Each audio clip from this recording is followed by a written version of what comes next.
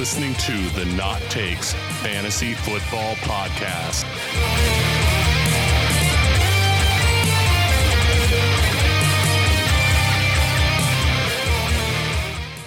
Welcome, everybody, to episode 4 of the Not Takes Fantasy Football Podcast.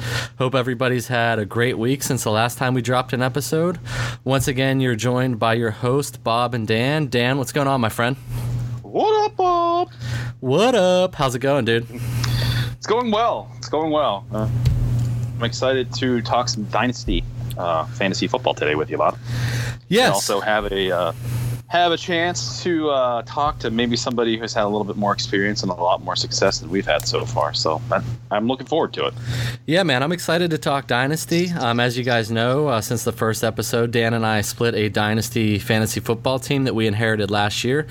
And we actually have our draft upcoming this following Saturday. So we thought it'd be a great time to go ahead and talk some Dynasty football since it's a little different than most of your redraft leagues. Talk about our background and insight and what we did to prepare for this league and take over a team really out of nowhere. So we're looking very excited to talk about some Dynasty leagues with you guys here today. Let's be honest, we're going to be talking about this all week anyways. So this is just like a nice little introduction to our ongoing discussion, which will probably take place right up until I see you on the weekend here, Bob. Yeah, right on. And actually, it was happening right at the end of our last episode where we did our mock draft. Dan and I had a developing offer on the Dynasty League that we're going to go into as well, get your feedback. And that's actually going to be something that's going to tie into our poll question this week that we're going to have on Twitter. So I'm looking forward to discussing all ends of Dynasty fantasy football. I think since we've started doing the Dynasty League format together, my favorite thing, or at least one of my favorite things, other than being able to kind of work a team with you, has been the year-round trading. I love that. I love it. I mean, you and I are both big into trading. We love that aspect of fantasy, and the fact that you can do it in the middle of July is awesome. And then, you can do it all the way from January to February. The league never stops, and I love that about a Dynasty League. Yes, I think that's why we're excited to talk about it. So let's go ahead and just do our recap, Dan, and then we'll get right into the discussion since we have our first guest ever on the Not Takes Fantasy Football Podcast waiting in the wings. Number one. So, Dan, last week we did a half-point PPR mock draft, basically mirroring what settings we use for our official league that we outlined in our first couple of episodes. And the poll was, just finish up recording episode 3 where we did a half-point PPR mock draft. What we want to know is who drafted the better team. Please provide any insights on why a certain team may be better than the other. And I posted a picture of our team, and we're still getting used to everything here. So Twitter, we'll get better with posting pictures and polls together. I think there was a little confusion on how it showed up in Twitter, but I'm really happy with everybody that participated, and I even put it on Instagram too. So we're going to start matching what we do in Twitter on Instagram as far as polls, so we get as much feedback as possible. So it was real simple. Who drafted the better team, Dan or myself, Bob? And Dan, I hate to say, I got 80% of the vote here. And let me go over some of the reasoning behind that, and then we'll get some feedback before we go ahead and go into our Dynasty discussion here. So some of the discussion that I got was, it was very slight, so there was not very much difference. They just thought I had more upside on my team, and sure. One of the feedback was Dan's team is very top-heavy with high-end talent. They just feel like some of the depth that maybe I added with young running backs really pulled it through. And we had one gentleman, I want to shout him out because we went back and forth on Twitter, and it was all great. So that means he's participating, he's listening, so we really appreciate it. And I'm going to be so sorry if I mess up this name here, so bear with me. I think it's called Kawi Makiamoto. He said, just listen to episode 3. How are you guys high on Derrick Henry? Guys' points came from garbage time. And I went back and forth with him a little bit and basically stated I didn't think it was all garbage time at all. He showed in the wild card playoff game, when he gets work, he's going to wear teams down. Now, having Lewis there could hurt the pass catching opportunities, but he's a threat for double-digit touchdowns, and Lewis is not the most healthy running back I've ever seen. So absolutely, and he's also, I don't feel like he's going to be a goal line guy. I think Derrick Henry is the big bruising back, so you're going to get a lot more goal line carries out of him, which is going to lead ultimately to what we're looking for, is touchdowns. Yeah, and I agree. And I think there might have been some confusion maybe because he said he just needed to see more consistency before I go in on him as my RB1. And I made sure to correct it. Dan did take Dalvin Cook as his healthy RB1. So if he's healthy, and he's healthy. Yeah, the guy coming off a ACL injury. Yeah, that's my healthy RB1. But yeah, I mean, I think one of the coolest things about us doing this, and I mean, obviously we were new to it, is just having random people who we've never met before just kind of joining us in our fantasy discussion. I think that is one of the coolest things ever. So shout out to that guy for giving us a shot and giving us a chance and calling us on something maybe he doesn't agree with, which, you know what, I'm happy to debate. I'm happy to talk about it. That's what makes fantasy fun. So keep it coming. Yeah, man, and that's what we're going to keep doing. We want to try and get as much interaction on our social media as possible. And hey, shout out to Brad. I know you listen, and I know you've been participating on both Twitter and Instagram. So I really appreciate it. Keep it up, man, and we'll see you at draft time as well. So thanks, Brad. So yeah, that, like I said, really wanted to wrap it up. Didn't want to get into too much news. I really want to get into Dynasty, so that way we have time to really dedicate to, our interview with Craig, our buddy that has been in the Dynasty League longer than us. So, Dan, if you're ready, let's go ahead and talk Dynasty. Can I talk one more thing about the pool, though? Sure, yeah. Go ahead. Bring it up, man. I get why everyone thought that the upside stuff is going to kind of push you in the right direction. But, in the same vein of thought that people are thinking, well, why are you into Derrick Henry? Because he hasn't really done much. I would say, okay, well, you've drafted all these quality running backs that get the upside, but they haven't done anything. I mean, there's a chance that they don't even get on the field. They'll touch the ball here and there, but you really need one of those guys to bust out. And I agree that, the potential of your team is probably much better than mine because I went with some more classic, maybe some older veteran guys and stuff. But, the more I looked at the team, the happier I was with it. But I think that's one of the things that's interesting about fantasy is you usually don't like your team right away. Right away, you're like, oh, I wish I would have got this, or but then it grows on you, and then it's because it's your team. So, I don't know. I'm fine with that, but I would respectfully disagree with the 80% of people who thought your team was better. Appreciate that, Dan, but yeah, I mean, people have spoken, Bob. I can't control that, but the Twitter universe has sealed the deal. It is what it is. That's right. Exactly. So once again, big shout out to everybody that participated. We look forward to keep interacting with you guys. Love the back and forth. But Dan, let's go ahead and discuss some Dynasty. Dynasty.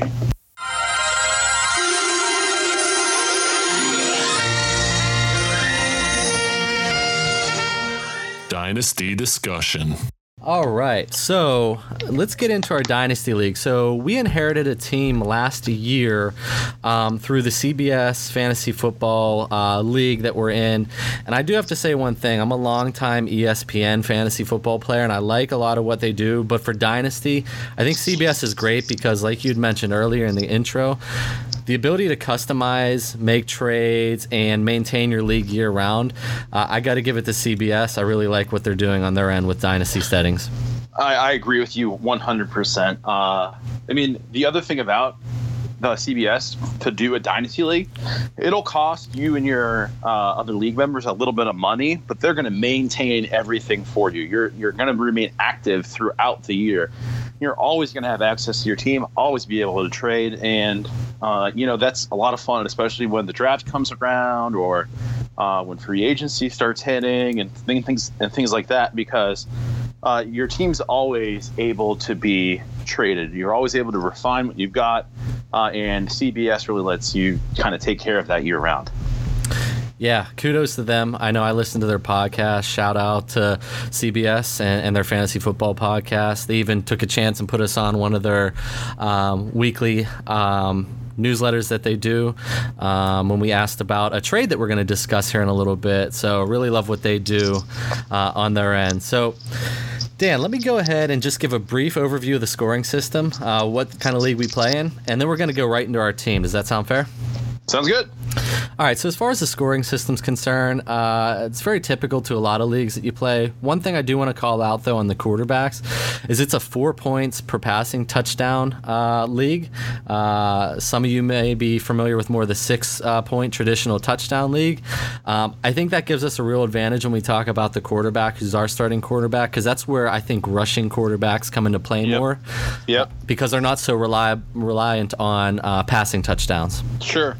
And those 2 points are, they can be big. It's a game of inches, and even with fantasy, it's maybe a game of a couple points here and there. But so I agree with you. I think that, the more classic pocket passing quarterbacks, the guys who aren't going to rush the ball very often, maybe are a little bit more of at a disadvantage in this format, because you're not going to be able to score as many points unless they're going to go off, which potentially they can. I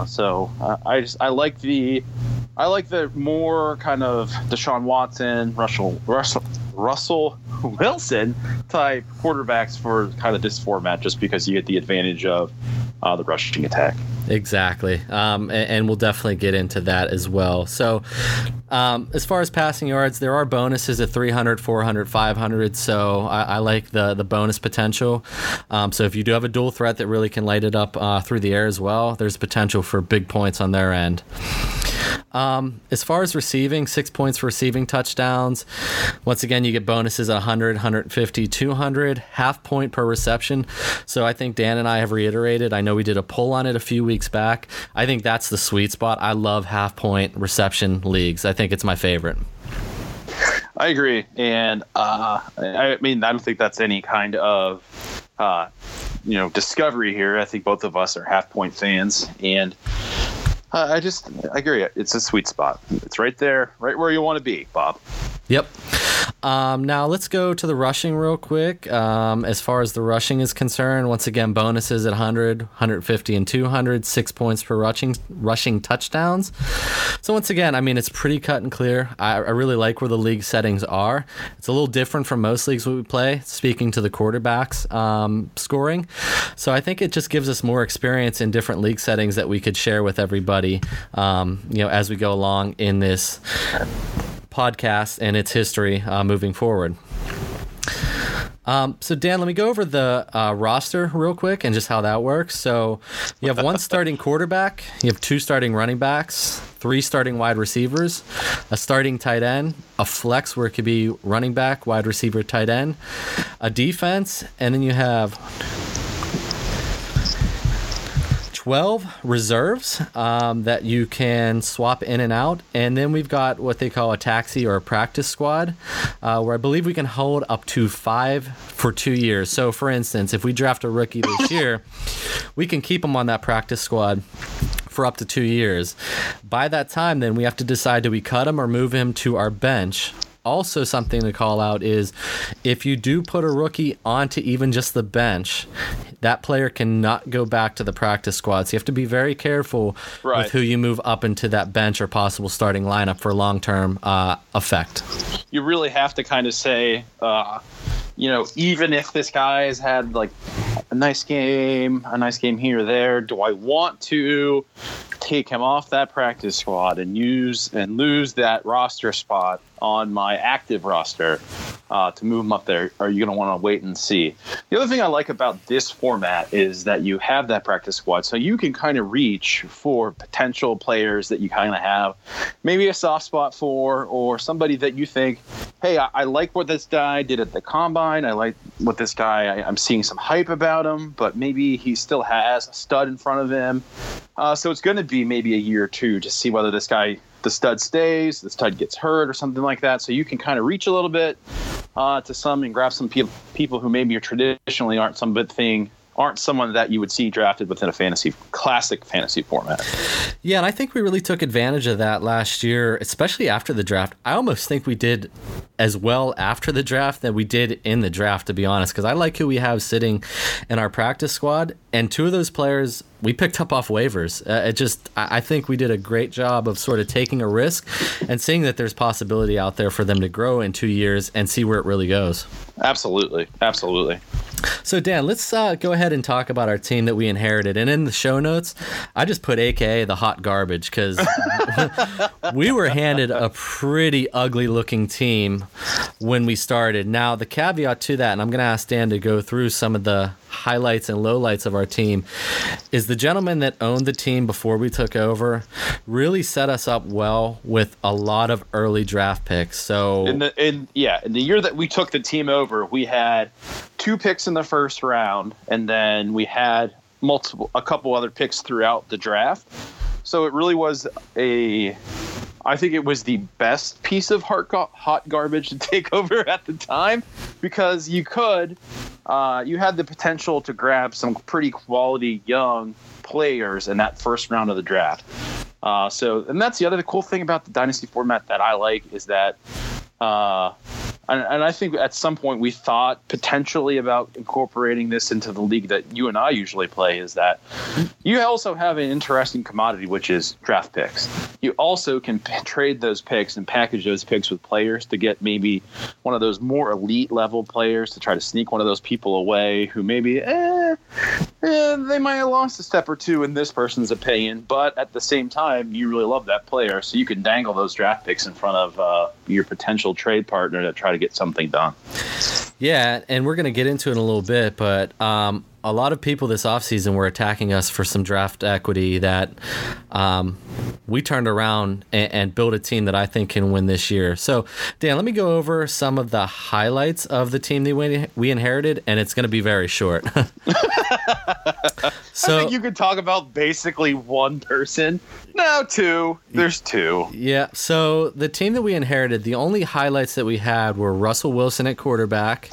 We had Derrick Henry sitting on our bench, and we had Tyreek Hill as our wide receiver. Outside of that, we were stuck with the possibility before the draft of trying to figure out, can Adrian Peterson still go? And we saw he didn't really have any more than 2 good games. Nope. And we were looking at a starting wide receiver core of Tyreek Hill, Jeremy Maclin. Yep. And Pierre Garçon, who I like this year, but I mean, that's the core that we inherited. And then we had Rashard Matthews, who I think is a Greg value. But that was really it. I mean, that's the team we had. Yeah. And the other thing is that I don't know. I didn't know the draft history of this guy.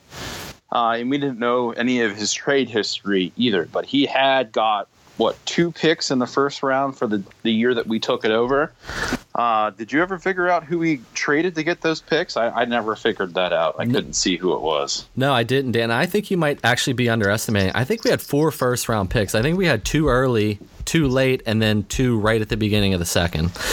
Because so here's where it gets interesting. I believe we had the 3rd and 5th, and then I think we had the 8th and 10th. And let me go over who we drafted. So this guy set us up with some good equity to go after what I think we really needed early, and we did some trades later, was we went after running backs. Because if you remember, this was the class that had Joe Mixon, Leonard Fournette, Christian McCaffrey, Dalvin Cook, and as we saw later in the year, which is where preparation comes key, is Kareem Hunt and Alvin Kamara. So, I mean, there was a lot of talent running back-wise. So we figured, I mean, we were thin really everywhere except quarterback. We decided to attack the running back. So with our first ever fantasy dynasty draft pick, we selected Christian McCaffrey, who fell to us at, I believe it was number 3, and then we followed that up 2 picks later with Joe Mixon. Mm-hmm. And I think the reason that we went, if I remember correctly, went running back early was because of how kind of little playing time they have in the length of their career. So if you have an opportunity to get somebody who could potentially be a number 1 type caliber running back for the next 4 or 5 years, like Kamara or Hunt, who we had not, I guess, even thought of. They were kind of an afterthought for at least myself. That is kind of what you're looking for. You're trying to hit on one of those big time running backs who's just going to kind of lead your stable for the next 4 to 5 years. So, yeah, I mean, I was happy when we got McCaffrey. I think he's a PPR machine at the half point. That's going to come into handy. That's a good offense in Carolina. And I think he's with Jonathan Stewart gone this year. And I know that C.J. Anderson is there, which we were lucky enough to have on our roster already, kind of just randomly. I really think that McCaffrey can make some noise this year. I like him in year 2.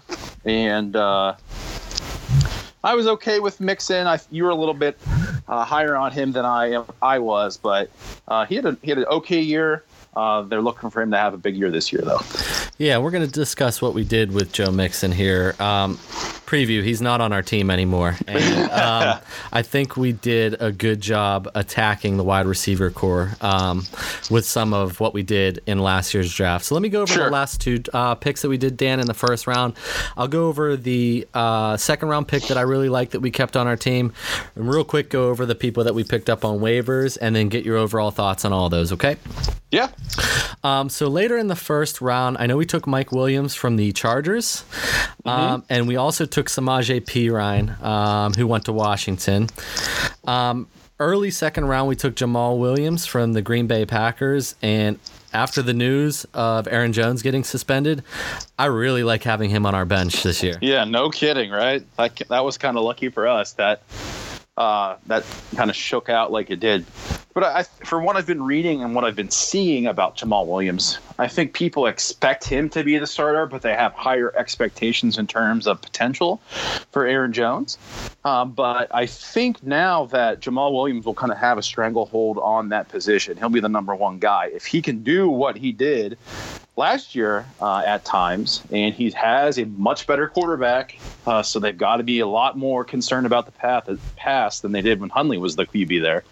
I really think he can make some noise. I mean, seeing what the schedule is, he has a rough first 2 games because they've got some pretty stout defenses, but if he can do well, show that he can be reliable and protect Aaron Rodgers, that's the other thing. He's got to be good in pass protection. I think that's one of those weird picks that kind of fell to us and kind of now is in a great situation to just exceed expectations. Yeah, to Dan's point, Jamal Williams, it looks like they have the Bears on September 9th and the Vikings on September 16th. So some tough defenses there, but I think it's going to be him leading the rushing attack with Ty Montgomery getting tossed in as more of the pass catching. But, Jamal Williams was really good in pass blocking, so I think they're going to keep an eye on that too. If Aaron Jones is not improved, I think this could be Jamal Williams' turn. So I really we actually had him on our quote unquote practice squad and moved him up later in the season. When we talk about how our year went, we actually made a nice playoff push at the end. So we activated him and he paid dividends for us at the end of the season there. Definitely. And then just real quick, the rest of the draft, we had a few more picks, nothing substantial, but I like what we did after the draft. And then I'm going to go back to Perine and Mike Williams and talk about what we did with them. This is where we took some chances and whiffed so far, but we're holding out hope on the future. Yeah, whiffed. That's fair to say, whiffed so far, but whiffed. Yep. So as we told you, we really only had Russell Wilson as our quarterback, and that's a great issue to have. But after the draft, we noticed that there was a rookie quarterback that was not drafted, and so on the waivers after the fact, we put him right on our practice squad, and really like how the team turned around this year, at least in the offseason. Mitchell Trubisky. Yeah, True Blue Bisky. Yeah, he is. I mean, I've never been a Chicago Bears fan, but now that we've got True Blue on the team, I'll pay attention to kind of what's going on out there. And they were so active in free agency, and you could tell that they were trying to give this guy a bunch of weapons so he could move the ball down the field. And, I wouldn't be surprised if at some point, he's kind of our heir apparent, I think, Bob, to lead our kind of team through the QB position. But if he has a couple monster games, if we've got kind of a matchup issue with Russell, I don't really see us ever saying, well, Russell, you're going to take a backseat to Mitchell. But I think that if there's some potential matchup that looks really good for Trubisky and he shows he can shows that he has improved, that I wouldn't feel bad about playing him because I like the rushing attack there, obviously, and I also like the receivers that they brought in to kind of give him some talent through the air. Yeah, and they addressed the tight end position with Trey Burton. So I mean, Trey Burton. If there's one thing they did, they gave the guy weapons. So if he starts producing, it's going to be see you later, Andy Dalton, who's our backup quarterback right now. So yep. We'll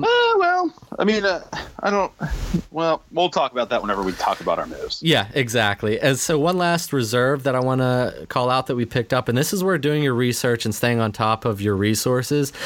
Later in the the preseason last year, there was word coming out of San Francisco that it wasn't Joe Williams that was going to be the backup to Carlos Hyde. It was going to be Matt Breida. And I spoke with Dan. I said, Dan, we've got the room. Why don't we just put this guy on the bench and just see where it goes on our practice squad? And he showed some flashes later in the year now. And with Shanahan as their head coach, we saw in Atlanta, he was able to support Devonta Freeman and Tevin Coleman. So if he can hold on to that second job, might be a nice guy that we could just put in a flex every once in a while, maybe next year. We can leave him on the practice squad one more year, see how it goes. But I like that we have a young running back on our team that we could lean on if needed. And the other thing is, Bob, is that I know that there is so much hype coming out about Jerick McKinnon.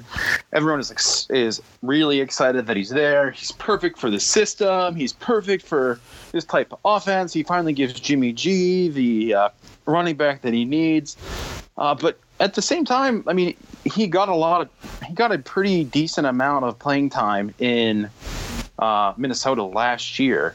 I know Latavius Murray was there, and he was kind of the change of pace back when Dalvin went down.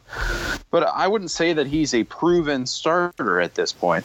So if there's any kind of stutter by McKinnon there, the guy that we've got sitting here on our practice squad might have a lot more chances to kind of show that he can be the man in San Francisco. And he's been in that system longer, so who knows? Maybe he could jump him potentially even if McKinnon goes down with injury, which hopefully doesn't happen. Hopefully he comes out and lives up to the hype. But at the same time, hey, that's one of the upsides we have about this guy who we randomly found sitting on the waiver wire. Right on. So let's go over the two players I said we picked at the end of our first round, talk about what we did with them, and then get into sort of how our season went overall last year with our first year in Dynasty. So Mike Williams, Dan, I know you really liked him when we were at the draft. I had some concerns with the back injury. That just scared me off. But, at that point, we felt like he was the best player available. But to me, he was a trading piece that we packaged with a second-round pick this year, and we took a swing for the fences approach on Martavis Bryant. We just felt like what we saw in previous years, he was going to come back and take over that number 2 role. Obviously, that didn't happen, but man, we got to hope he stays out of trouble. I still don't see Mike Williams as a long-term fantasy producer. I don't know if that back injury is going to be a one-time thing or going to flare up. But, I mean, we definitely took a chance, and it didn't pay off for us to try and strengthen our weak wide receiver core at that time. See, but the thing is that I liked Mike Williams because I just like having receivers in a pass-heavy offense, and they didn't really have somebody there, in my opinion, who was going to be a better or a bigger threat than Mike Williams could be, barring the injury. But you warned me right at the time. You're like, dude, I don't even know if he's going to play this year because of this injury. And you were right. So, but you know what? The thing is that that's the other thing about Dynasty is that there's a lot of people who think more about potential than they do about what can this guy do for me right now, because you can just stash him on practice squad. So, I was fine with the Martavis Bryant pick because I felt like we could get some activity from him right now. We expected him to be what Juju Smith-Schuster was this past season. And you know what? I hope that he can do that for us this year when he goes to Oakland, while he's in Oakland. Yeah, if he can stay out of trouble, I mean, we're taking a long-term approach with him. I know it's not smart because he could get in trouble at the drop of a dime, but we just saw so much big play potential watching him in Pittsburgh that it was, to us, worth it to swing for the fences for him and try and get some proven commodities on our team because we needed help immediately. No, I agree. And then last one I want to talk about from the draft, Samaje Perine. We flipped him for Terrell Pryor, and to me, It's a trade. Neither player did anything. We saw Pryor produce in Cleveland. Can he get it right with the Jets? Who knows? But like we said, we needed to get some wide receiver help, and we tried to go with players that has produced in the past, and it didn't work in year one. We hold out hope for year two. Yeah, I think both of us thought that he was going to go to Washington and kind of be that. Finally, I'm going to be the number one receiver because I'm the most athletic guy on the field. I can go up and I can grab those jump balls and stuff like that. And he did not really pan out that way. His injuries I think, really kind of stopped him from being able to go down the field and show how athletic he is. I mean, I can remember we grew up in Pennsylvania. I can remember Terrell Pryor scoring in a state football game in every way possible. Rushing, receiving, throwing, interception return, kickoff, and punt return. I mean, this guy has got an exceptional amount of athletic ability. So I still think he can be a good receiver at this level. I think he'll have a shot at the Vikings. At the Jets. They've got Robbie Anderson there, who showed last year he could be a number one type guy. But I think there's room for Terrell Pryor on that team. And after seeing the way that P. Ryan's year went and now how the Redskins drafted, I'm totally fine saying, well, we'll see what happens with Terrell Pryor. Maybe we can get a big game out of him here or there, as opposed to kind of having to sit there and say, okay, well, hopefully P. Ryan doesn't get jumped by the rookie and actually can do something. But he didn't really show very much last year when he had a really great opportunity to kind of stand out in front of everybody else. Yeah, so we basically said, see ya, P. Ryan. See ya, P. Ryan. And then one last move I want to talk about before we go over how the season went. We did have Jay Ajayi on our team. We leveraged him and made a trade to get Brandon Cooks, who had just went to New England in that offseason. To us, it was a smart move. As we saw, Ajayi didn't pan out. Cooks produced. I think we were happy with him because it gave us a nice compliment to Tyreek Hill. And later in the season, when we made our playoff push, those two were leading the way with Russell Wilson and Jimmy Graham to push our team into the playoffs. So I was very happy with that trade. Me too. And I don't think he's getting as much love as he should be getting right now, because people are kind of expecting it to be business as usual out there in LA, with Cooks kind of being kind of an afterthought, in my opinion. But I don't know. He is still a very young wide receiver. He has a lot of talent. He likes to go down the field. And if that team is going to be as dynamic offensively as we think they can be, you got to have that big play threat. Sammy Watkins wasn't doing that for them. They went younger, they went more athletic, they went quicker with Brandon Cooks, and I feel like he's going to have a nice year in LA. I'm thrilled with having him at this point, in my opinion, be our number 3 wide receiver on this team. Yeah, Dan, you can't argue with it. The past 3 years, 2 with New Orleans and 1 with New England. Now you're talking about all-time great quarterbacks. Don't get us wrong. Sure. But he's been over 1,000 yards and over 7 touchdowns. Give us anywhere around that, and when you see our team this year going into the draft, we will be so happy with that production. Absolutely. And I think after we talk about our other moves, seeing that, well, I mean, let's just be honest, he's our number 3 receiver right now. If we get that out of our number 3 guy, I'm happy with that. I'm thrilled with that. Yeah, and so let's talk about how the season went for us, Dan. And early on, it was not good. I remember even stressing some concern with you, like, dude, this might be a lost year. I wasn't sure if we did the right move. So let me go over what happened. So we started off the season 1-5. So at that point, you can either make a decision. We're going to write off this year. Maybe we try and get draft picks. Or we wait it out and see how it went. And I'm glad we did that because the team, the second half of the year, caught absolute fire. Yep, caught fire. We won 7 in a row to end the season, made a playoff push with a team that when we first inherited it, I thought it was going to be like a 3-year rebuild. So for us to catch fire, and it was really driven by Russell Wilson to Jimmy Graham in Seattle. Yep. It was driven by Brandon Cooks and Tyreek Hill going off and Christian McCaffrey showing why we invested an early pick on him. Those 5 players alone carried our team all the way to the playoffs. I mean, it was one of those things where at the beginning of the season, we're like, why did we agree to do this? Oh my gosh, this is awful. Man, we're going to walk it. we are already been kind of like, I'm not thrilled with what we've done. Do we start just kind of selling off players? But the thing is that we really didn't have that many players to sell off either. So we were kind of like in the lull.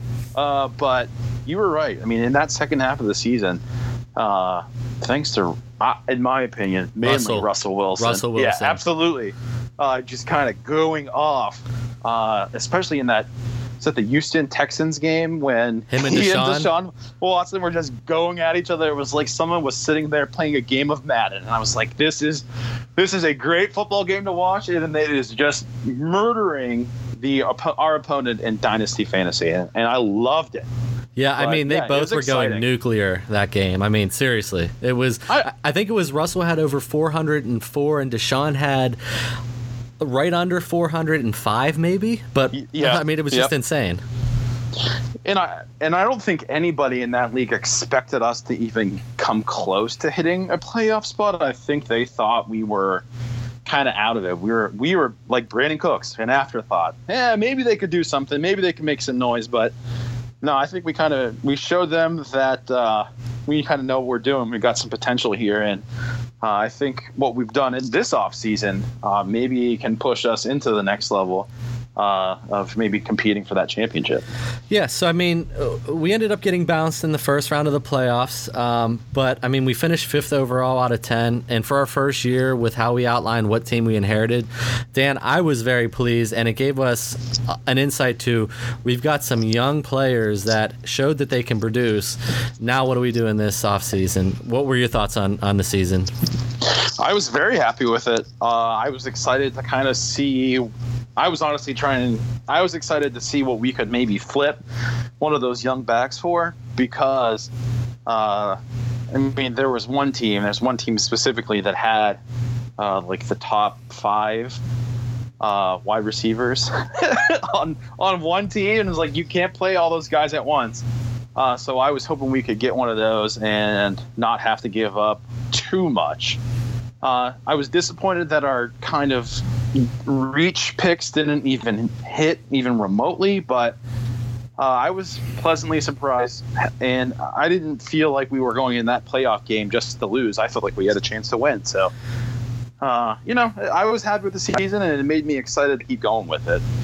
Yeah, I agree, man. So it's a good segue. So let's talk about what we did this year. So after our run last year, we felt like we had possibly the elite quarterback. We felt like we had 2 young receivers, and we felt like we had a good amount of young running backs. You got to remember, we left the season last year with Christian McCaffrey, Joe Mixon, Jamal Williams, and Derrick Henry. So we felt like we had the youth there, but we were still missing another alpha since we have 3 wide receiver spots to really put in there. And we were getting pestered a lot. I remember I was traveling, I believe on my cruise. I was coming back. We were talking back and forth. And Robbie, you were hitting us up with some insane trades, my friend, if you're listening. I love the trade offers that he shoots out. Oh, I love them. And Rob, we love you, buddy, because we know you listen, because you threw us some funny trade offers pertaining to our Greg Value show. So we appreciate the support, man. We thought it was great. But Dan, do you want to go over the trade that we went back and forth, I'd say over a week for, and made a move that I think instantly solidified us as serious contenders? The obvious most valuable pieces of our team were those 2 young running backs. And I don't know if you remember this, Bob, but the gentleman who we actually completed this trade with was such a huge fan of the guy that he got. That doesn't surprise me now when I think back about it that it worked out this way. Because he couldn't stop saying anything about, and he couldn't stop talking about Joe Mixon. He loved Joe Mixon. Joe Mixon. What do you want for Joe Mixon? And the thing is that I think you and I are very shrewd when it comes to trading. Like, we're not going to reach too much. Okay, if we see some potential there, we'll do it. But it has to make sense for both of us. And I think that's where kind of managing the team together is helpful. But what we did is that we wanted to go out there and get one of those elite number 1s. We wanted a big-time receiver who It was unquestioned that he was the number one guy on the team. People were going to him in crunch time. He was putting up big numbers, and I definitely think we got that guy. So what we ended up doing was flipping Joe Mixon straight up for AJ Green. Yeah, man, and I know he wanted some draft pick equity earlier, but to me it's a fair trade, and this is where Dynasty comes into play. One's going to look at AJ Green and think he could be on the back end of his career, maybe doesn't have much time left, but we'll look at Joe Mixon and say, wow, he's young. He was an early draft pick, top 3 in this draft that we did last year. He's going to produce. And while he very well could, running backs have shorter shelf lives than elite wide receivers. And I think we were able to leverage the fact that even in a quote-unquote down year, A.J. Green can produce. So to get him for Joe Mixon and put him as our true one with Tyreek Hill as a back-end number 1 and shift Brandon Cooks down to our wide receiver 3, that's a pretty lethal and still somewhat young wide receiver core that we were able to put into effect. Oh, absolutely. I was very happy that we were able to swing that. The other thing about Joe Mixon, he does have a lot of upside this year. He's the clear-cut number 1 running back now in that Cincinnati offense, which has shown that it can be pretty dynamic. They can make big plays. But I think that the main playmaker on that team is obviously A.J. Green, which makes me come back to a point that I was going to hit on earlier is jettisoning, I can't say that word, getting rid of Andy Dalton. I know that you and I both like to do this as stack players so you can get double points on big plays. So now that we have AJ Green, it actually makes Dalton a little bit more valuable to me in terms of this particular team. Yeah, hey, Cleveland Browns, we're looking at you when you guys play the Cincinnati Bengals, because I'm sure AJ will tear that team up twice a year. Fingers crossed. So I know we really like that trade, but then we had some concern, and we went into the draft this year with the number 6 overall pick in the draft. So we knew going in we could replace Joe Mixon with a young running back. So we had that plan going into effect the whole time. And we felt we sacrificed a little bit on the running back side, so we were going to go into the season with Christian McCaffrey and Derrick Henry as our starting running backs. And just to give some insight, we have Marshawn Lynch, who I still like for one more year, Jamal Williams, and really that was it on our running back core.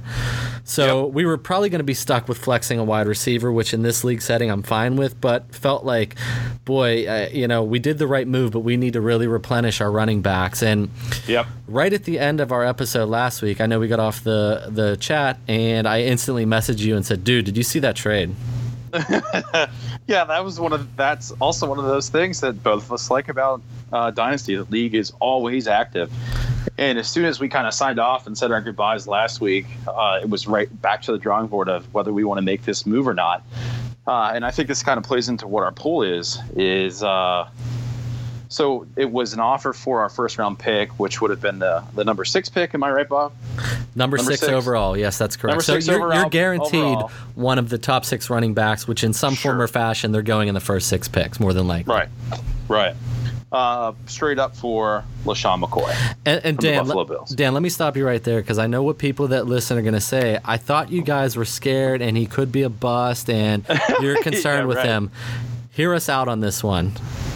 When this offer came through, if he can give us 1 to 2 more years of elite running back play, which, I mean, he showed pretty much his entire career, that now puts us at having an elite number 1 possibly for 1 more year, 2 more, and Christian McCaffrey with Derrick Henry as a flex, or we flex out to a wide receiver. So, Dan, I know immediately we said, let's do it. Let's go for this thing next year and try and win this whole championship. Yeah, and I liked it right away, and I can understand the criticism that we're going to get, because we just got done saying, oh, God, we're really concerned about Shady not doing what Shady can do. But that's not necessarily the case, because I think both of us said We only are concerned because the team is going to be so bad. And if he can show or can do the same things that he's always done and that we expect him to do, he's still going to have a fantastic year. So basically, we're betting on him. We're betting on Shady coming out and being like, you can't stop me. I'm running the ball right down your throat, and you can't stop me. And that's kind of what we're hoping on and we're praying on, because if he can even be remotely close to how good he was last year, I would be very happy with him kind of leading our running back stable at this point. Yeah, so as you guys can see, we went from a team of hot garbage, and through some shrewd trades and just seeing how our team progressed last year, we decided to go for it. We're basically sacrificing this draft this year. We only have a 3rd round, 4th round. I believe we go to 5th round pick. So nothing that I believe is going to help us now. We're going into it as one of what I believe is the top 3 teams in this entire league. We're going for the championship this year if it all pans out. I would agree with that. I think both you and I said, why not give it a shot? Why not give it a try? There is the opportunity there. And there are some teams in that, there are a couple teams that I'm concerned about playing, because there are some monster teams in this league. Some guys did some amazing things to be able to pick the teams that they have and draft the way that they did. And have the receivers that they have and still have the pick that they're going to get this year, Rob. But at the same time, I like our shot. I like our chances. But I think the one thing you and I both agreed on is we're not trading any picks for the next year. The picks are ours. We're not trading them. There's not going to be anything that is going to convince us otherwise. Until we get some kind of crazy offer that makes sense, then I think you and I will probably have to think about it. But we're all in. I hope everybody knows that. If you're listening from the Dynasty League, we're all in this year. We're trying to go for that championship. We're trying to unseat the king. Yeah, so let me go over just who we have in our starting lineup. Okay. So our starting lineup is Russell Wilson, Christian McCaffrey, LaShawn McCoy, Brandon Cooks, AJ Green, Tyreek Hill, Jimmy Graham, Derrick Henry, and the Rams DST. Some key reserves: Andy Dalton's our backup, Martavis Bryant, Pierre Garçon, Rashard Matthews, and Terrell Pryor is our key reserves at the wide receiver position. Really like Pierre as a possible flex this year. Mm-hmm. And some of our key running backs, Jamal Williams from the Green Bay Packers, Marshawn Lynch, and C.J. Anderson. I like his value going to Carolina as sort of that Jonathan Stewart role going into next year. So I think we've got a hell of a starting lineup with some nice depth and bye week fill-ins on our reserves. Yep, I agree with you. I'm looking forward to seeing how this kind of plays out this year for us.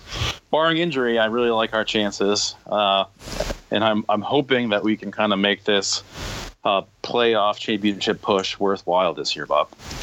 Yeah, I totally agree. And, I think we'll be back in the playoffs. I'd like to see us make a deep run in the playoffs and go for a title this year and see if we made the right moves. All right, everybody. We told you we had a very special guest, our first ever guest, the Nut Takes Fantasy Football Podcast, the three-time Dynasty League champion. Welcome to the show, Craig Fisher. What's going on, Craig? Hey guys, it's an honor to be the first guest on the Not Takes podcast. Long-time listener, first-time caller, so let's do this. Thanks. Good to hear you, Craig. Yeah. So. Hey, Dan. So yeah, we're so privileged to have Craig. He's been one of the guys that has been a champion for our podcast, so we greatly appreciate that. He's spread the word. He's contributed on our Instagram and Twitter feeds, and he's really tried to spread the word. And it just was perfect timing to bring him on, being that he's been so dominant in the Dynasty League that we talked about earlier in the podcast. We wanted to bring Craig on and share his insights. So, Craig, why don't you go ahead and tell everybody, how long have you been in the Dynasty League that we're referring to? Because we've only been in for 1 year now. Yeah. Well, first of all, it's Superfan, so let's just make sure we get that out of the way first. But Superfan Craig. Touche. No, I've been in the Dynasty League going on. This will be my 4th year coming in. First ever time doing Dynasty. I'm in another Dynasty League that will be in my 3rd year. which Dan, you're also part of as well. But no, the fourth year of the Dynasty League going well. I also have to give a shout out to Rob, Jeff, Capiola, and Oak. They're the leaders of the league. They do a great job. So. Yeah, we called out Rob for his fun trade offers as well. So Rob, all Kramer brothers, great job on the league. We really have a lot of fun with this league. Yeah, it's great. It's definitely something that I've enjoyed.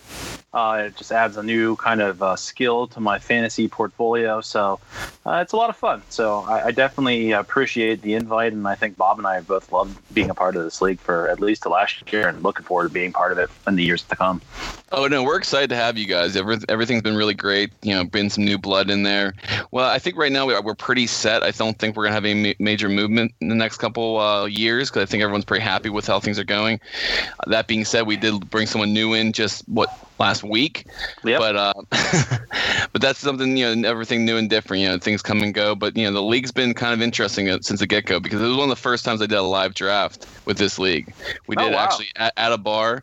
Then we were all doing it online. No, not like the the boards we do with the other league. Because as everyone knows, I'm also part of the League of Record as well now. Sure.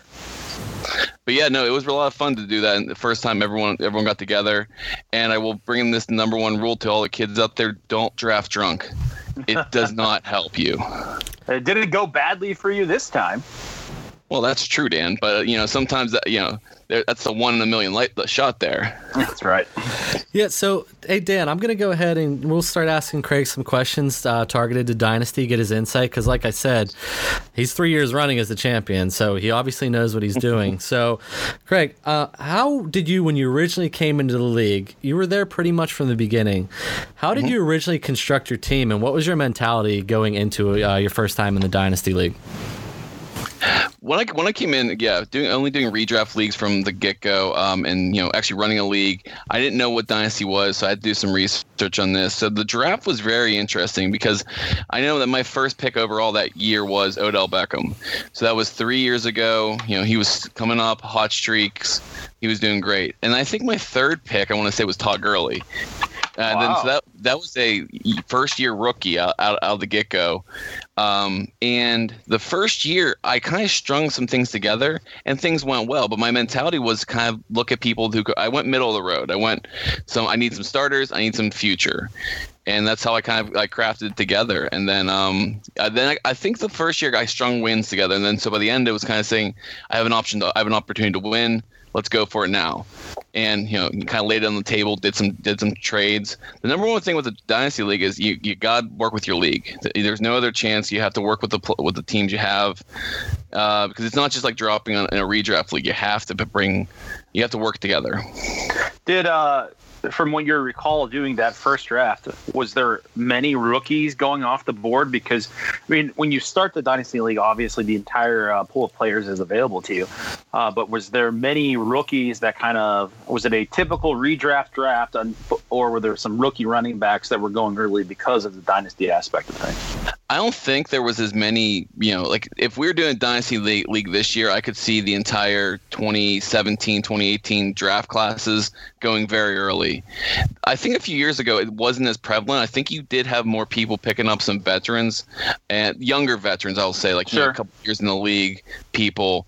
I actually, when we were talking about doing this interview, I actually went try to find the draft board or the results from that league. I couldn't find it, but I was very interested because I wanted to see where I put people together, because now that we've done this for so many years, it's kind of insinuous. We've all had the same players. At one point, I've had Julio, AJ Green, Mike Evans, and Odell Beckham on one team. That was my team year 2. Wow. So, but then I had nothing left in the hopper. I had no futures left. It was gone. Sure. So I mortgaged the franchise for 3 years, and now I'm probably going to be starting to do some rebuilding this year. Hey, Dan, do you mind if I jump in? Because I know we covered this before we did the interview. Craig, you made a great point, and I think this is something that Dan and I took the mentality of doing this year after we had a surprising year 1 for what our team was. Is you said, you strung some things together, and then you went into, hey, I think I can win. Let's go for it right now. Is that your mentality every year going into? I know you said you had to rebuild, but I think that's where a lot of people may have jumped on our backs a little bit about some of the. We basically gave up our heart of our draft to try and win now with the trades that we made. What is your mentality when it comes to that? Are you more of a try and win now or try and plan for the future and go that route? Yeah, no, that's a good question. Well, the fun thing I have going for me right now is I can play for the next 15 years free. So I have that going for me. But no, what I know about that is if you see an option, go for it. I'd say, because as we know how hard a redraft league is to win year by year, a dynasty is twice as hard. So if you have it, if it's on the table, go for it. Because I mean, if you go for broke and you miss, you're probably going to sell some players, but you're going to have to do some work to get something back. Also, you can sell. You can sell high. That's the best thing I think we've seen in the league is when people can put a player out there who's on a pedestal and get a mint for him, or you sell someone at their complete bottom and you lose them. So was there ever a time, I guess, in the first 3 years that you were playing in this league that you were kind of saying going into the season, this year I'm going to try to build, I'm going to kind of pull back a little bit, but then as kind of games played out and maybe some players hit who you didn't expect to hit, you said, nope, it's prime time. I'm going all in. And obviously it's worked out for you. So was there ever a time within the last 3 years that was kind of your approach changed throughout the season just based upon how the games played out and how maybe injuries or kind of players hit for you? Yeah. No, this last year was probably the year I was thinking I should probably, start thinking about the future. But then wins start stringing together and I get into my mentality like, well, here it is again. Let's take a run at it, because in my first 2 years, I think I lost a total of 3 games. Wow. And damn. I don't know if that record's accurate, but I think it's pretty. I know I lost to the Kramer brothers once each, and then I think maybe Manchester beat me. I don't think it's a heavy hit parade because I know everyone's gunning for me, but the records. So I was kind of not used to losing, so at that point I kind of was ready to go. Which I know it sounds all on my pedestal here, but hey, whenever you're the champ, I mean, I don't have a problem with you acting like you're the champ. That's just the way it is. No, but yeah, that was the thing I noticed, was that you have to kind of look at your team, see what you have. And you got to win when you can win. I mean, you can't, honestly, end of the season, can't hold anything back. Can't hold anything back now. I know. Well, here's the other thing is that I think this year I can see kind of now that I've talked to you about it, I can see where that approach kind of came into play, seeing as you got rid of one of probably your big time dynasty pieces to try to get some players that were going to be able to push you ahead into the playoffs this year. Yeah, this past year I got rid of Todd Gurley and Odell Beckham, which I know, new to controversial. What are you controversial, Bob? Well, we wanted Odell Beckham, so we were a little upset when we didn't get him, but no, yeah, I worked out a trade with Scott and got some picks, which I wanted because I last year with the Kareem Hunt, Kenyon Drake, years, Alvin Kamara, yeah, all the big hitters now that are going to be RB1s for sure this year, kind of got on me that I don't have depth, and I never did. And actually, that was the thing I've lacked since the beginning. I've never got hit with an injury bug except for Odell Beckham last year, and I still won. So I've maintained pretty good health, which I gotta say a lot of that's luck. There are some movements, but a lot on luck. But yeah, getting rid of Gurley at the time, I got rid of him for DeMarco Murray and blah, blah, blah, a bunch of pieces, and I gave him, I believe, Bob, your exact quote was, can I give garbage away for a starter? I think that was the exact quote. Thank you for the call out. I appreciate that. And everyone at the time, everyone thought I ripped the guy off because I knew he wanted Gurley. Gurley was showing no signs of nothing. Then all of a sudden, look what happens. The offense coordinator changes in LA. He is now ranked as the number 1 dynasty player going forward, maybe. I think he is, I guess, kind of interchangeable with Le'Veon Bell there at the number 1 RB1 spot.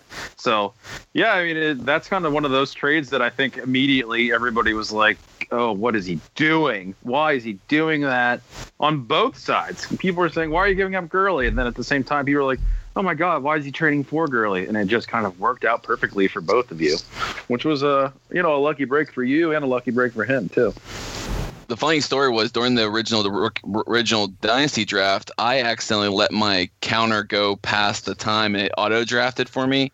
And I think I drafted Eli Manning in the 4th or 5th overall. And I was severely annoyed, and I was kind of thought it was a conspiracy. I was all, I had a few pops, so I had a few shot names. What of it? So I wasn't really happy, but I strung them together, and my rock is Travis Kelce. He's been with me since the beginning, and he actually has won me championships. Wow. Yeah, Craig bringing up it sounded like the old GM from the Minnesota Vikings, just skipping the draft pick and just getting skipped and then auto drafted. So I did not know that story. That's pretty good. Yeah, that one hurt. That one, yeah. I had a young quarterback in the 4th round of a rookie dynasty draft a starting dynasty draft where there is still a multitude of running backs and receivers on the board. Yeah. Right. Great. So Craig, I want to segue to a point that I had written down here that you touched base on with your Gurley trade is how do you approach trades in this league? Because Dan and I shared our story is, we were lucky to inherit a team that had draft capital built into it. There was a crap team, but we were able to draft young enough pieces, try and flip those. And this past year, we flipped draft equity 1st round and a young promising running back in Joe Mixon to try and get 2 established elite, possibly towards the end of the road, but we're on a win now mentality. So how do you approach trades in this league normally? I've been, that's actually a good point. I've been working with some teams lately to think about that idea because I've been trying to change it up because with my win now mentality, I wanted bangers that could hit, could score points for me right away. I didn't think a lot about the future, but as, I have the privilege now to think about the future because, it's not going to last. It's, it's literally going to probably end this year. But, I would say that I'm going to start to think more about long-term investments and bringing some people up, building depth. That's how I'm now approaching. I will say in the first couple of years, I was just kind of blocking and tackling, going for people just as much as I needed them. And I would offer up. I think my first year I offered up. I went like real Moneyball style on this, or kind of I offered like picks for this year, next year, and the following year. Yeah. So I was really going GM style of. I went Cleveland Brown style. I just threw everything out there in the kitchen sink. So whatever stuck. How do you feel about giving up those picks? I mean, to me, I'm fine with giving up the picks as long as the value's there. But sometimes I feel like people are just doing like, yeah, I'll just give you picks. Do you feel like they are undervalued in terms of a trade commodity? I think when you first start a Dynasty League, you don't get it. You don't see a pick is just, it's a pick next year. Then you see a Kareem Hunt. Then you see a Saquon Barkley. You see these people coming up, Kamara, Mixon, the running backs from last year. That's what you're all of a sudden seeing a value of a pick. So right. A first round pick could be an RB1, could be most likely the receivers seem like they're taking 2 to 3 years to come up to capital, but those young running backs are now like kind of mimicking the Le'Veon Bell style of pass out the backfield, escape hatch with a tight end. You're seeing that they're repeating that in the NFL. So you're going to see that happen. You're going to see that commodity. You're going to see those high performers coming through. So I think when we first started, people were throwing picks around like it was kind of something fun to say, like, oh, I'll give you a pick for next year. Now you're seeing that pick has value. You need to actually put commodity to that, because now if I'm offering you a Odell Beckham, I need a first round pick. I need multiple first round picks because I'm giving up a big chunk. Yeah, Dan, I think that's a great point. Bob. Yeah, I think there's a big difference between seeing pick in the first round than seeing someone's name like Saquon Barkley or something like that. Yeah, hey Dan, and I want to jump in because I think we learned our lesson. We still have hope for Martavis, but I think we probably could have made the trade last year of Mike Williams straight up on potential and not give up that second round pick, because we could hit on a young wide receiver that we could put on our bench spot, or as we've talked about, we have really no tight end depth, and we could have made the leap and committed to like Mike Gesicki and got him early second round. Yep. Whereas, it's just lessons learned that, like Craig brought up, that you just don't get until I think you go through it once and see, okay, we made this move last year. How are the consequences based on what we're seeing this year? So you really have to find that balance when you're making trade offers. That's why we went back and forth with Rob so much about Joe Mixon. We were just not going to give up draft equity to get him when we knew the player had enough promise himself. Sure.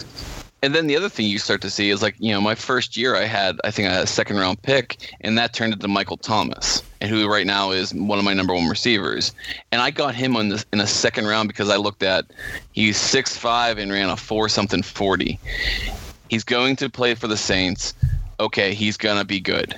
And he took a year, didn't work out. I had him on my bench. Then all of a sudden, I had him ready and stocked for the playoffs. And all of a sudden, this young rookie comes out, also helps me win year 2, Michael Thomas. And now he's the number one guy in New Orleans. Yeah. So how much research, how much time are you putting into like the draft and stuff like that to try to find I would say it's a crazy find. Like, I didn't know that you got Michael Thomas in the second round of a dynasty draft. Cause he's a potential top 10 wide receiver. I see him getting taken in the second round pretty much in draft positions now.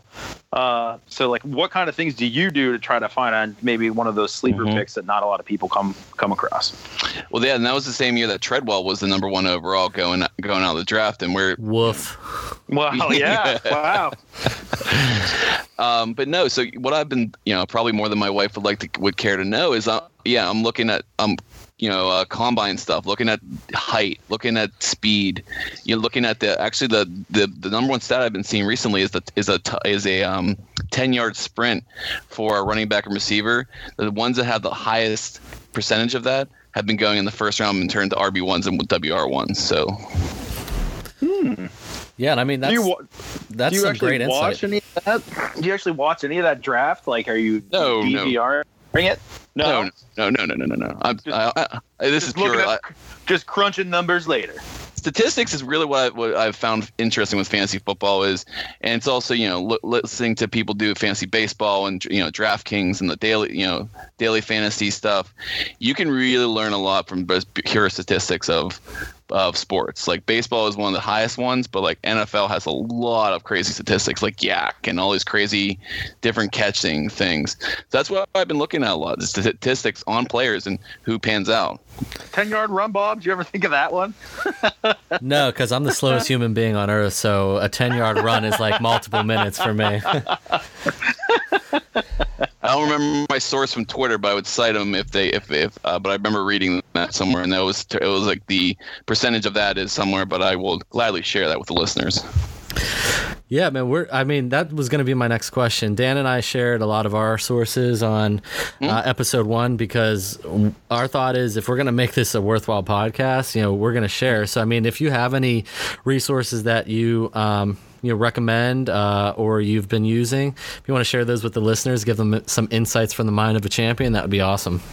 Yeah, and I think one that I would care to share that you turned me on was the Fantasy Footballers, at fantasyfootballers.com. I love listening to their daily podcast, so especially during the season, a lot of information like that. Fantasy Pros is great. Roto World is great for daily stuff. Twitter. A lot of stuff with, especially day of stuff. Twitter is great for catching up on, who's starting, who's not, conditions, stuff like that. So, following the team and any of the beat writers for the team. As you guys said, you're homers for the Steelers. I am as well. I think I have every Steelers beat writer on there. So if someone's not playing, I'll kind of know. Shout out Ed Bouchette. Thanks, Mike Suda. I mean, I also think that, to your point, Craig, that those local beat writers who are following the team, I know that in doing my prep for the first Dynasty draft that we did, I tried to look at that. I tried to look as much like locally sourced NFL information as I could get, because those guys are the ones who are at camp. Those are the guys who are actually there watching the team progressed, how they're using a guy, and they're hearing the coaches talk about the potential that this guy has to have some impact on the team this year. So I think that's a great source. I loved it. I use it all the time myself. So, Dan, I want to get one more question to Craig before we wrap things up here. And once again, thank you so much for joining us and being our first guest and pleasure. Tying in perfectly with our Dynasty discussion. So with your mentality switching this year and going to think for the future type approach, just give us your expectations going into this year. If it's the draft, the entire year, what are you looking for this year besides a 4th championship, of course? 4th championship would be great. Obviously I want all 5 rings to fill my hand. But no, I'm looking forward to a lot of the draft this year. I've been doing a lot of talk with some other teams about what's out there, maybe moving some picks around. I will say at one point there was an option on the table for me to get the number 1 overall pick, but the value wasn't there for me. I would say that's kind of peeking behind the curtain there. Good old Robbie Kramer. That's right. But I don't think we really could agree on some stuff. But no, I think it's going to be exciting. Be very interesting. I'm looking forward to the nice thing I've noticed this year is the football IQ with the league has gone up exponentially every year. There's no longer you can kind of pull the wool over everyone's eyes. You can't really get away with a BS trade. You have to really kind of go in there with some credentials, some knowledge, and I think everyone can talk it out. And I think that's what ends up happening is you have to have a talk out. You have to have like a sit down to get a trade done. Yeah, man. And once again, Dan, I'll speak for you. I'll let you get in a word to end it. But Craig, I want to thank you for joining us and sharing your insights on Dynasty League fantasy football. Dan, do you have anything else you want to add before we go ahead and end the interview? Yeah, well, I want to thank my buddy Craig for coming on. But can I ask him one more question? Yeah, go for it. Craig, as the champ, outside of who I think we both agree is the consensus number 1 pick, Saquon Barkley. Yeah. Throw me out maybe a running back and receiver that you think are going to kind of have big years and maybe surprise some listeners here. I'm liking AJ Moore right now. And I'm also liking Freeman. Royce Freeman from Denver. Oh, call back to the mock draft last week, Dan. That's right. That's right. Yep, they're looking pretty good, but but then I also think there's some sleepers in the deeper rounds that actually have some good, or as you guys call it, Greg values in the later rounds. Well, thanks, Craig. Awesome. And that once again closes our interview with Craig, our Dynasty League 3-time champion. Thank you again, Craig, for joining the show, and we look forward to seeing you at the draft this weekend. Thanks. I'll hang up and listen to your answer. Thanks, champ. Once again, thank you to Craig Fisher, our first interview ever to the Not Takes Fantasy Football podcast, sharing some great insight on his dynasty dominance. Really appreciate it, and we look forward to seeing you at the draft, Craig. Little pregame at Nooch's beforehand. Thanks, Craig. So once again, look for our poll at Not Takes FF on Twitter and Instagram. That's NOTTAKESFF, Twitter and Instagram. Our poll next week is going to be simple. For the people that play in Dynasty Leagues, it's really how do you manage your team? Do you like going with heavy rookies and hoping they pan out and you've got a young team that could produce now and down the road? Or you like what we did this year and you're going for it right now? So make sure to check that out at Not Takes FF on Twitter. I'll even put it up on Instagram at Not Takes FF. And we really want to see the discussion because there's different ways to attack this. And I think personally some people sacrifice the chance to win now for the long-term success. It could put us in a hindrance, if our team gets old in certain places. But I'm ready to go for it. I'd rather try and jump while the chance is there. Yep. Jump while the iron is hot, Bob. I mean, that's kind of what we're looking for this year. And I agree with you. I think there are a lot of people who are just going to say, well, who are playing just based on potential. What's the potential of my team? What's the potential of my team? You know what? What I think we focus on is, are we going to be able to win this week, not 3 or 4 years down the line? So that's kind of where our heads at, or I think where our heads are at this year. But there are a couple people, especially in the league that we play in, who have done a masterful job of managing a roster. So we'll see. We're still new to the Dynasty League, so I'm very excited to kind of see how people answer this poll and maybe give us any kind of advice that maybe we haven't thought of, because we're still learning this league as well. So help us out, guys. Feel free to email us, nottakesff@gmail.com, if you have any questions, comments, or any suggestions that maybe you want to see down the road on the show. Remember to visit us, Anchor, anchor.fm/nottakesff. You can listen to our podcast there and see everywhere our podcast is available. And I know, Dan, I shared some great news with you a couple days ago. We're now on Spotify. So I'm a big Spotify user, big fan. And pretty much now we're everywhere that you can get your podcast. So please look for us. I mean, we really appreciate it. And for the people that do listen on Anchor, you have the ability to leave us voice messages with questions, feedback, comment. We can integrate those right into our show. So go ahead and find us. And if you're on Anchor, we'd love to put some questions live onto the podcast that we review and topics that we cover. We could always use it in our review segment to begin. And last but not least, especially on Apple Podcasts, please rate and review our show. 5-star ratings and reviews really help us in the rankings and searches. Like I said, we're pretty much everywhere now, so you can find us on any of the major podcasting platforms. And Dan, why don't you give a shout out to your brother for that awesome intro before we head out? Well, yeah, this song Almost, the intro. Brother produced, performed all the music and instruments and all that good stuff, and can't say enough about how great it sounds. Fits us both perfectly, and thank you so much, my man, for letting us use it. Appreciate it. All right, guys, and look for us next week when we're going to do something fun. We're going to go over blind resumes, and we're going to talk about some players just stat-based alone, and there's some disparity in their draft positioning. After we go through these rankings, does it change your mind on anything? So until I'm then, excited for that. Yeah, until then, man, we're gonna see you guys next week for the blind resume. Appreciate you listening to the Dynasty discussion, and we'll catch you next Sunday night, Monday morning with another Not Takes Fantasy Football podcast. Later, Dan. Later, boy.